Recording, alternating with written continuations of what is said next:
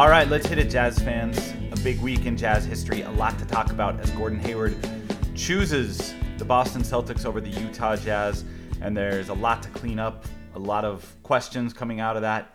And so here we are to dive into that at the Salt City Hoops podcast. I'm Dan Clayton, the associate editor of Salt City Hoops, coming at you solo this time. We'll have some more podcasts coming up where you'll get to hear some other voices. Ken Clayton and I like to podcast together a lot, not because he's my brother, but also because he's one of the smartest Jazz fans out there, and he's been fanning for a long time. And also talking to some of our other great Salt City Hoops contributors about some fun discussions we'd like to have. But this podcast, belongs to you. Friday night, I threw the challenge out to Jazz fans to throw some questions at me about the Hayward situation, or where the Jazz go from here, or the cap, or what the options are. And within, minutes, or, really, honestly, in less than an hour, I had more than enough questions to fill a podcast. So that's what I'm going to do today. I'm going to try to dig in for you and answer some of the questions that are coming out of this big, massive news this week of Gordon Hayward's departure, and obviously the Jazz trying to settle their roster as a result of that announcement.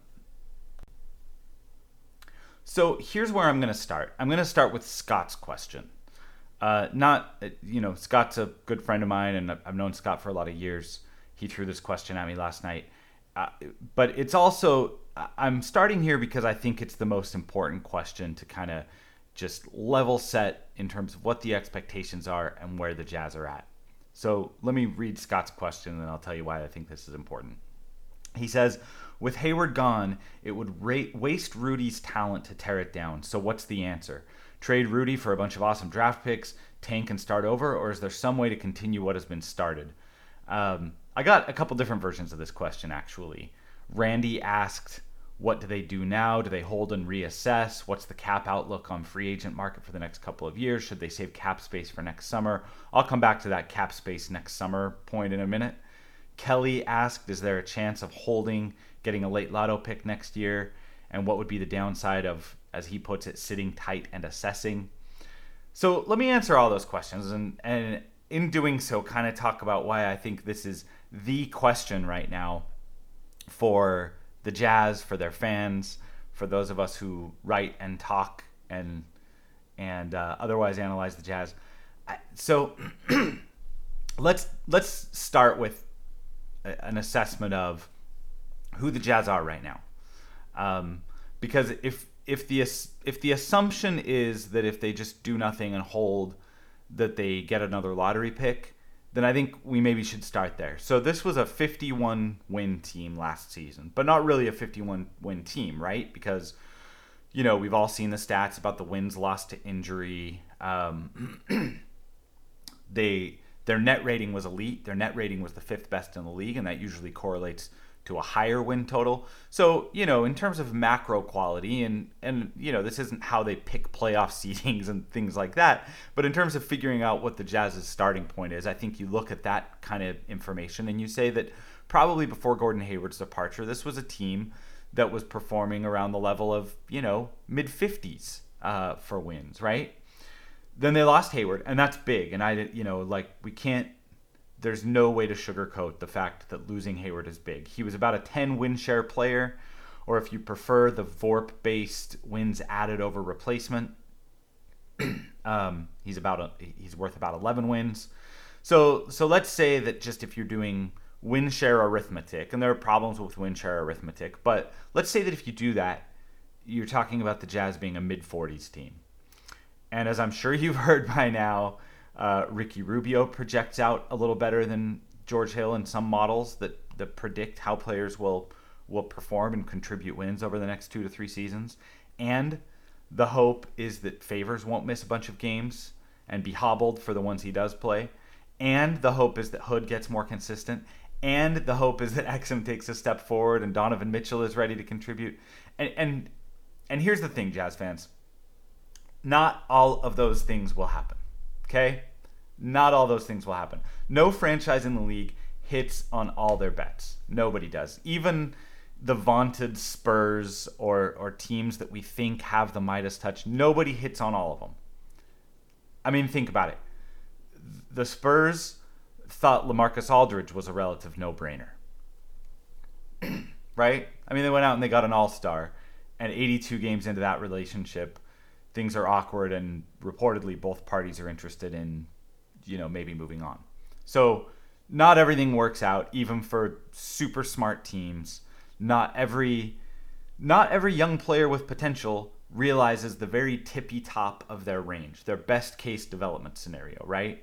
Like right now, there exists in the universe alternate paths of reality that take a player like Rodney Hood as high as blank and as low as blank. And there's a range that he could hit. Could Rodney Hood still be an all-star? Sure, he could still be an all-star someday.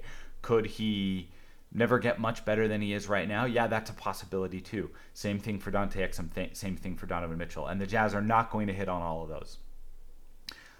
But if Rubio's good and Favors is healthy, and even just one or two of those young guys make a solid, not even spectacular, but solid move forward, then I don't know that the Jazz will be that far behind on a win-loss basis, right?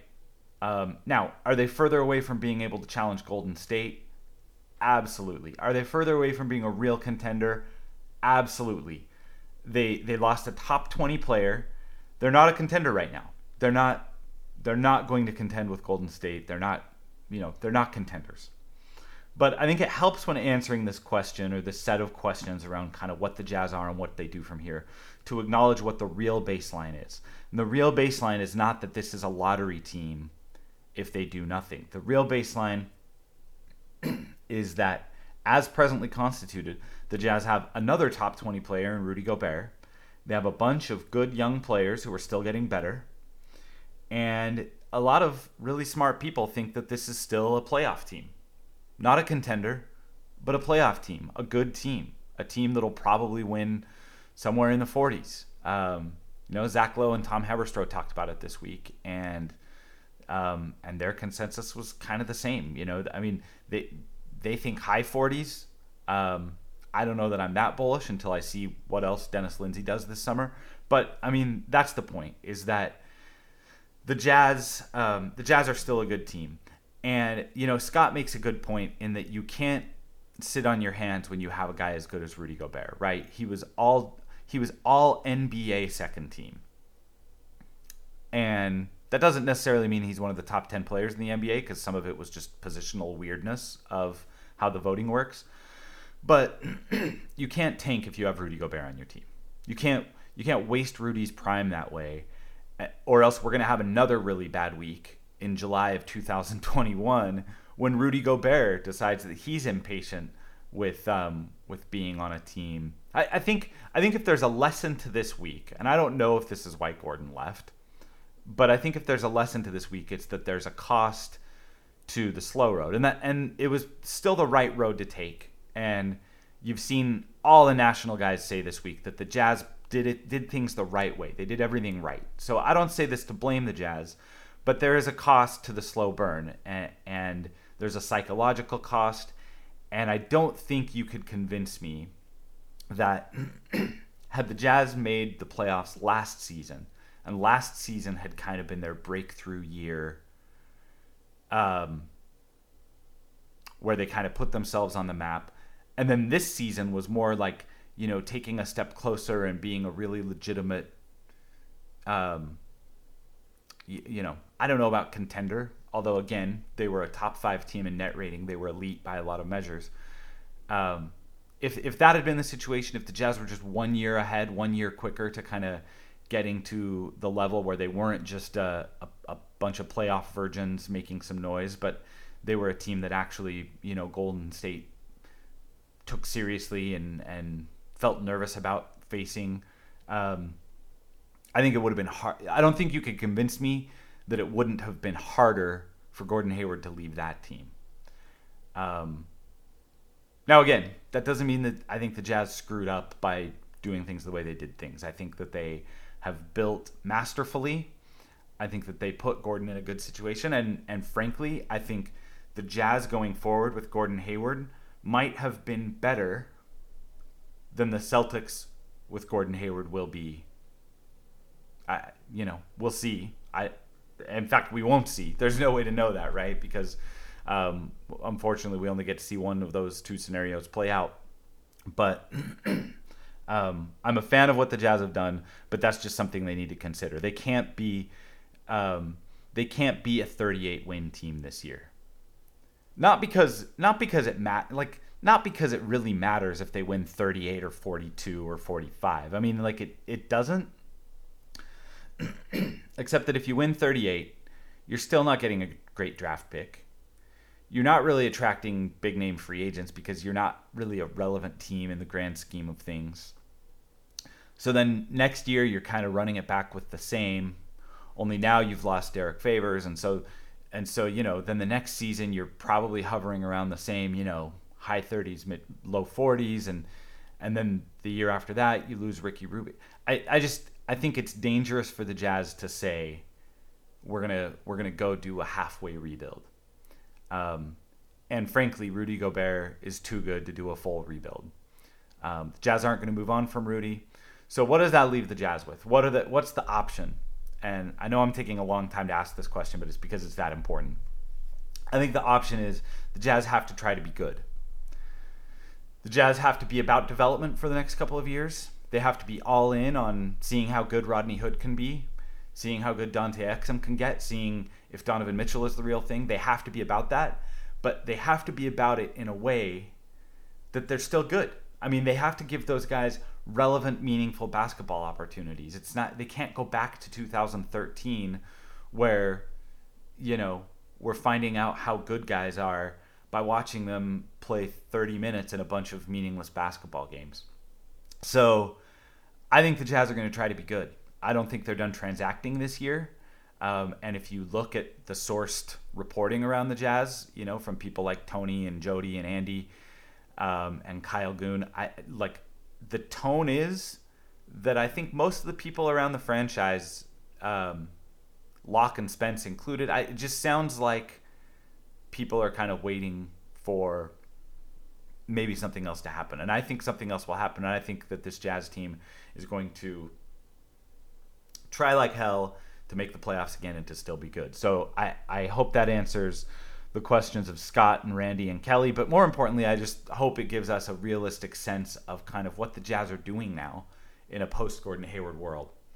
To the other question, the side question that Randy asked about cap space next summer, it's not, the Jazz don't really have cap space next summer. I mean, they do, but they don't. And let me tell you why. So in terms of salary that's committed for next year, they have about $38 million in cap space. Well, first of all, we don't know what the cap is going to be, right? I'm assuming $108 million cap, and that's probably high. So let's change that to $102 million. The Jazz would have about $32 million in cap space based on just their salary commitments right now. But there's a cap hold for Derek Favors if they're interested in keeping Derek Favors on the team. They have to slot him at 18. The cap holds for Dante Exum and Rodney Hood are a lot higher than they used to be because the most current collective bargaining agreement adjusted those holds up for guys coming off their rookie contracts. So Dante Exum, if you want to keep Dante Exum's matching rights, you now have to slot $15 million on your salary cap sheet just to preserve the right to sign Exum or to match contracts. So, we'll see what that means. We'll see what kind of a year Exum has. We'll see if the Jazz are that interested. I think they are. But obviously we'll see what the future holds. They also could lock up Exum at an extension number that's lower than that $15 million. But the point is, when you take that $32 million and then you start pulling out the money for Favors, for Joe Johnson, even if they're interested in keeping Joe Johnson, for Exum, for Hood, for Wolfie, for Raul Neto, then you start taking away, their roster would be pretty light, so there are some minimum roster charges that you'd have to pull out of that. And then obviously they're going to have a 2018 draft pick, and that's going to pull some money out in the way of a hold. And there's ways that you can move off of that. Like, I'm sure if the right player said yes and said I want to be part of the Utah Jazz, the Jazz would find ways to finagle around that. But the point is, I wouldn't go in assuming that the Jazz have cap space for next summer. So those were kind of the big starting point questions. And now that I've spent 12 or 13 minutes blabbing about those, let's get to the rest of the questions, which I think I'll handle a little quicker than those fundamental ones. So Lil Bax on Twitter asked how we could use a traded player exception. Randy asked the same thing, and also asked why there's so much local media talk about how Gordon Hayward owes it to the Jazz to push for a sign and trade. And this is that's an interesting question too. So basically, here's how the TPE would work, the traded player exception would work. It sounds like Mark Bartelstein, Gordon Hayward's agent, has said publicly that Hayward is willing to help the Jazz out in that way, and to let his signing, instead of having it be a straight signing with Boston, to orchestrate to do the paperwork in such a way that it's like the Jazz are signing him and then trading him to Boston, which costs Gordon nothing, by the way. I mean, it's nice that he's willing to help out and throw his former team a bone, but he still gets the same contract, he still gets the same years, he still gets the same raises, all of that, right? Boston wouldn't lose anything either, but they don't gain anything. Like, either way, they're going to clear the cap space for Hayward, so they don't get anything for doing that, but it would be a nice thing. Here's the thing, though. Danny Ainge, it's not his job to do nice things for his competitors. So Danny Ainge could either look at this as, hey, I'm going to do a solid for Dennis Lindsey because we have to transact and, we have to make deals all the time, and we're colleagues in there are only 30 guys in the world that have this job, and he's a guy I'm going to have to call on the phone someday and ask for a favor or talk about deals, and so I want to have a good relationship, so I'm going to do Dennis this favor. Or he could look at it like, well, I'm creating an asset for the Utah Jazz if I do this, and there's no upside to me, so for me to do that favor, Dennis has to provide something of value. And he wouldn't be wrong to look at it in either way, by the way. So let's not vilify Danny or Gordon or Mark Bartelstein or anybody on that front. I mean, we can talk until we're blue in the face about all the ways that this week didn't go down in an ideal fashion for the Jazz. But in terms of the TPE, like, really, there's no loss and there's no gain where Boston's concerned and where Gordon Hayward is concerned. Here's what the Jazz would gain if they did it that way. The Jazz would... so the Jay Crowder thing is dead. Boston made their moves to clear space elsewhere, so they no longer have a need to send Jay Crowder back. So the deal would be Gordon Hayward into Boston's cap space, and that would be it. The Jazz wouldn't really get anything back except for a $29.7 million traded player exception. And what that does is it gives them the ability to acquire a player or players, as long as the total salary doesn't exceed the $29.7 million, over the next year, but only via trade. They can't turn around and use that $29.7 million to sign another free agent.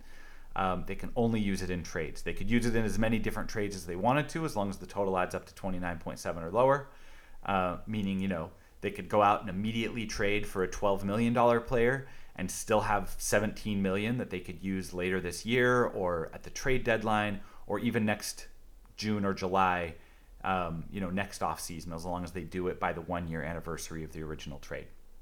So that's the situation. That's what the Jazz are trying to get. And I'll tell you why the Jazz are trying to get it while I answer the next batch of questions. Because Dallas Sawyer asked, he said, love to hear about a path forward. Tired of the Hayward talk. Seems like we need a big-time scorer. Your thoughts or ideas on that? Jordan asked a similar question. Where do you think we find a number one option? Trade, future free agency, or draft? Randy said any potential to the Jazz getting a star in the next couple of years, like OKC got Paul George. New Orleans will likely end up moving AD after the denial phase ends, ? So I think AD, Anthony Davis, is too good for that to happen. I don't think the Pelicans are just going to give up on a guy who has been an MVP candidate early in his career. The Paul George situation was a special case. I think he was available specifically because he had announced that he was going to leave Indiana and he was going to be a rental, and that drove his value down and made him acquirable to the NBA market. So those probably aren't the deals. But I think to the broader question that Dallas and Jordan and Randy are answering here, players sometimes become available because of circumstances. And the Jazz would want to be in a position where if that happens, they can pounce. And they're not going to be in that position on the basis of their cap space. The Jazz don't really have cap space left this offseason, unless they waive Boris Diaw and trade Alec Burks, and they can do some other things. But basically they can create a little bit of room this offseason. And as I talked about, their situation for next offseason depends on their approach to those pending free agents and restricted free agents. So the Jazz want to be in a position where they could jump let's say, because Dallas asked me for ideas, so let's just throw out an idea. It's been rumored for a long time that the Cavs want to upgrade some wing help, and that might mean bringing Carmelo Anthony in, but the Knicks aren't really interested in Kevin Love, so could they find a third team to take Kevin Love, and then that team would send some stuff to New York? And I don't know that this deal has been discussed. I don't know that the Jazz are part of it. I don't know that the Jazz are even interested in Kevin Love. But Kevin Love, when he's good, is a pretty elite scorer. He is, he was a 20-10 guy, 25-12 guy when he was with Minnesota, when he was playing with Ricky Rubio before. So maybe that's something that interests them. And a TPE would put them in a position where they could take that money back for Kevin Love. So, that's what a TPE gets them, is the ability to take back someone who becomes available circumstantially. Now, to answer, Dallas, your question, I don't know who else. We could speculate on who might become available that's a kind of a star level player, but I think it's so players like that don't usually move unless something weird is up, unless a team wants to move on, or a guy's unhappy or dissatisfied. LaMarcus Aldridge is available, but he's available because they're having a hard time fitting him into the culture of the Spurs. So then you wonder, okay, well, how appealing is that to the Jazz?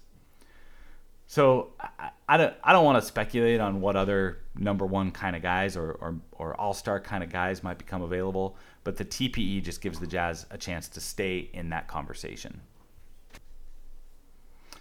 Okay, so keep that in mind. Keep an eye on the Love thing. Again, I don't know if it's a real possibility, but that's the only kind of thing I could see maybe being a possibility in the immediate term that gets the Jazz a quote-unquote number one guy, a quote-unquote star.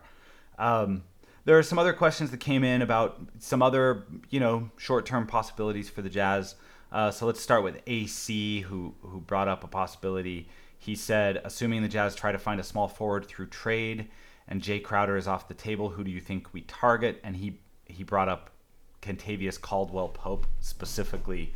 So KCP reportedly turned down a 5-year, $80 million offer from the Detroit Pistons, his current team, former team. They have since pulled his qualifying offer, so he's now an unrestricted free agent and probably one of the top free agents left. The problem is, his asking price. I mean, if he's turning down $16 million a year, then he's too pricey for the Jazz to get him without the traded player exception, right? And even if they had the TPE, then they'd have to convince Detroit to sign him and trade him into their space, which Detroit could do, but there'd be some interesting finagling there because Detroit is also hard capped, which I'm not going to get into what hard capped means, but basically there's a line in the sand that Detroit can't cross now because of some of the tools they've used to acquire players. Excuse me. The other problem with KCP is that he's 6'5", and he's not particularly big, and he's not particularly long. I think he's got a 6'9", 6'10 wingspan. So he's not, he's long, but because he's kind of slight of build and he's 6'5", he's not a guy, if you've watched the Pistons, he's not a guy who you really want to throw at the bigger wings in the league. And I know that everyone likes to think that it's a positionless NBA now and that, it doesn't really matter if you're a 2 or a 3. And that's true. You can play that way on offense. But at the end of the day, you still have to be able to guard the other team. And there are so many teams now that have big threes. And I'm not just talking about LeBron and KD and Jimmy Butler or Paul George, but there's also, there's the Tobias Harrises, and there's Trevor Ariza is tall, but he doesn't particularly play a big game. But there's just so many guys in the league that are big wings, and I'm not sure that KCP can really guard that. And if he can't, then that basically means that there are going to be times where you have to play him at 2. And the Jazz at the 2 also have, Rodney Hood is certainly going to log some minutes at both the 2 and 3 spots,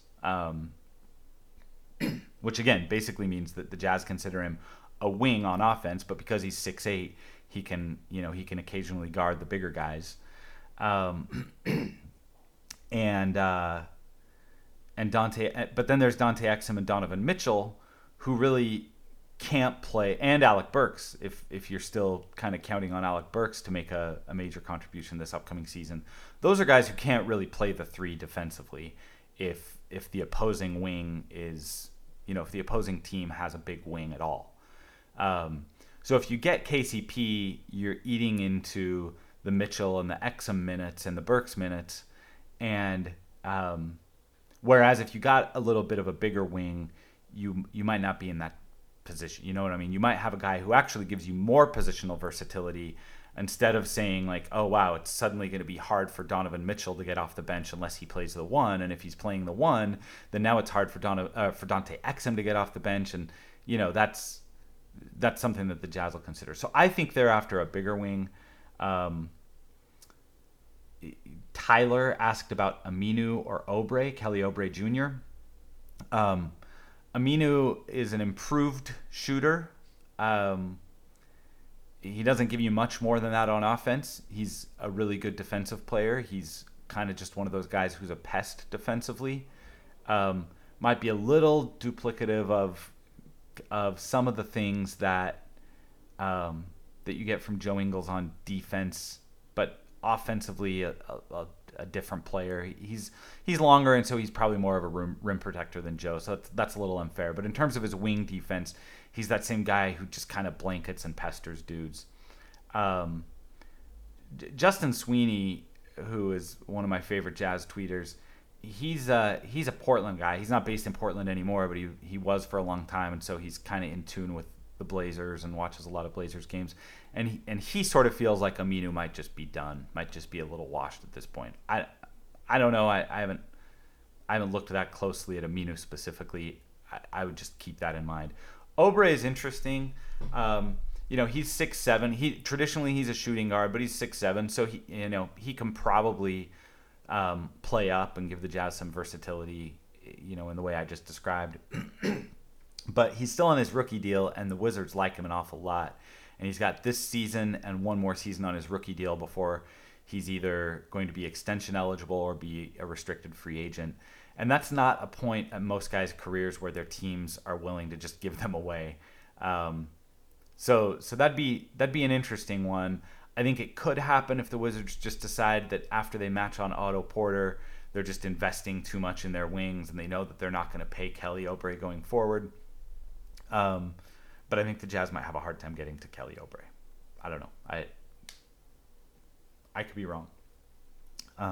It might take a Hood type of offer, although Hood's payday comes a year sooner than Kelly Oubre Jr.'s. So I don't know why Washington, if the whole reason they're doing it is because of a salary crunch, I don't know why they'd take a guy who gets paid earlier. Clayson asked about Shabazz Muhammad. Shabazz Muhammad is not a starting level player. Now, he's not a high-level rotation player. He can play rotation minutes. He wasn't particularly good last year. So if he comes, I think the question is he really good enough to help out in a major way with with minutes that otherwise would go to Hood and Joe Ingles and Joe Johnson. I'm not sure he's better than any of those guys. So then who are we talking about? I mean, maybe at that point you're looking at no, I don't know if Denver makes Wilson Chandler available at some point. I kind of doubt it because it looks like they're trying to be good with the Paul Millsap signing and some other stuff that they've done. But that's a guy who is a big three He can guard big threes. He can play some four.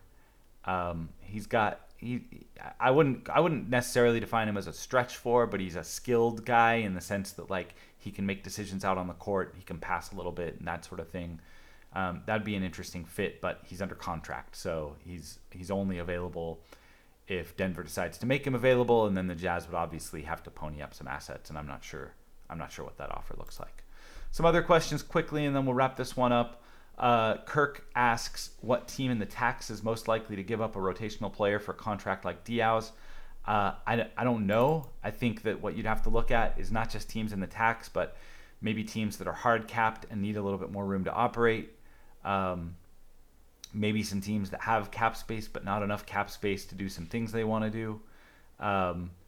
But I'm not sure that we can assume that Diaw is going to get used that way in a trade. There have been, since the day of the draft, there have been players almost every day who have had contracts that, like Diaw's, are completely non-guaranteed up until a point in the summer. And we've had guys that already passed that point, and that you would think they would have been really good trade assets leading up to that point, but they didn't get traded. They either had their salary guaranteed or they just quietly got waived. Like Ryan Kelly got waived yesterday. Wayne Ellington of the Heat had his salary guaranteed. Aaron Aflalo only had $1.5 million guaranteed of his $12.5 million contract. The Kings couldn't find a taker for that, and so they waived him. Think about how much $12.5 million would have helped them in a trade, but the deal wasn't there. So I'm not sure that Diaw's expiring or non-guaranteed contract is as valuable as everybody thinks it is. And I still think that there's a good possibility that the Jazz cut Diaw before his $7.5 million guarantees and then re-sign him after the fact to a minimum contract. It's just a hunch. I don't know. But I bet that the Diaw would be willing to do that. In other words, I bet the Diaw is self-aware enough to realize that he's probably not going to make the $7.5 million next year no matter what. And I think he likes it enough in Utah that he might be willing to stay. Mr. Red asked, when I hadn't done my homework, I compared Mitchell to Dion Waiters with better defense after Summer League 2017. Maybe we hope for Ben Gordon with better defense. What's his ceiling? I've said all along I'm not the best draft guy just because I'm so into the NBA that I don't spend a lot of time on college ball. So at this point I've seen about as much of Donovan Mitchell as you all have. I think I'm impressed. I don't know that I love the comp game as much as other people do. I think based on what we're seeing now, it's going to be hard for Quinn Snyder not to play him. Although the caveat on that is that we're watching him do this against Summer League competition, and obviously it's a different thing. One thing I try to keep in mind when I'm watching like Draft Express videos and college highlights and stuff like that is that when you're playing against college guys, there are some things that you're going to be able to do if you're an above average athlete that then you get, or even just because of size. The size and the athleticism is so different in the NBA that then guys get to the NBA and it's like, oh my gosh, I had no idea that my shot was going to get blocked. Like, take Nigel Williams-Goss. He's had a couple of plays during Summer League where it's like, the whole play, I was thinking he's going to get blocked. And he didn't know he was going to get blocked because he's just not used to playing on a court where all 10 guys are elite in their size, in their quickness, in their athleticism. And guys adjust to, some guys adjust to that, some guys don't. But I guess the point I'd make with Donovan is he does not look out of his class at all. He does not look like he's overwhelmed playing with NBA dudes. Now, it might be different, in the fall when he's playing against men who've been doing this professionally for a lot of years instead of, kind of this group of NBA hopefuls. But I would say that I'm encouraged by Donovan Mitchell's summer. Another question from Lil Bax. He asked how a buyout would work if the Jazz decided to buy out someone like Alec Burks. Well, he asked Burks or Diaw, but Diaw is non-guaranteed. So as I mentioned, they can cut him and make his $7.5 million go away. The way it would work with Burks is that would allow the Jazz to reduce the cap hit of any money they still owed Burks. It wouldn't come off the cap.